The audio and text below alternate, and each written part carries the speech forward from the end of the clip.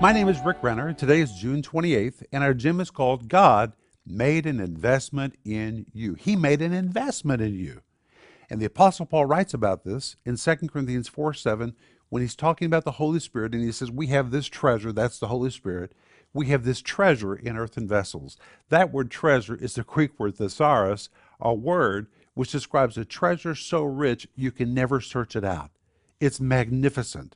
It doesn't matter how long you count, you cannot tabulate the value of this treasure. It is simply immense.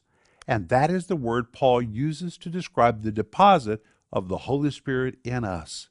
He says we have a treasure in us. And the treasure of the Holy Spirit, the deposit of the Holy Spirit in us, it doesn't matter how long you study or how long you try to understand, you will never be able to search out how magnificent and massive is this wonderful treasure which God placed in your life. And that's what I want you to think about today.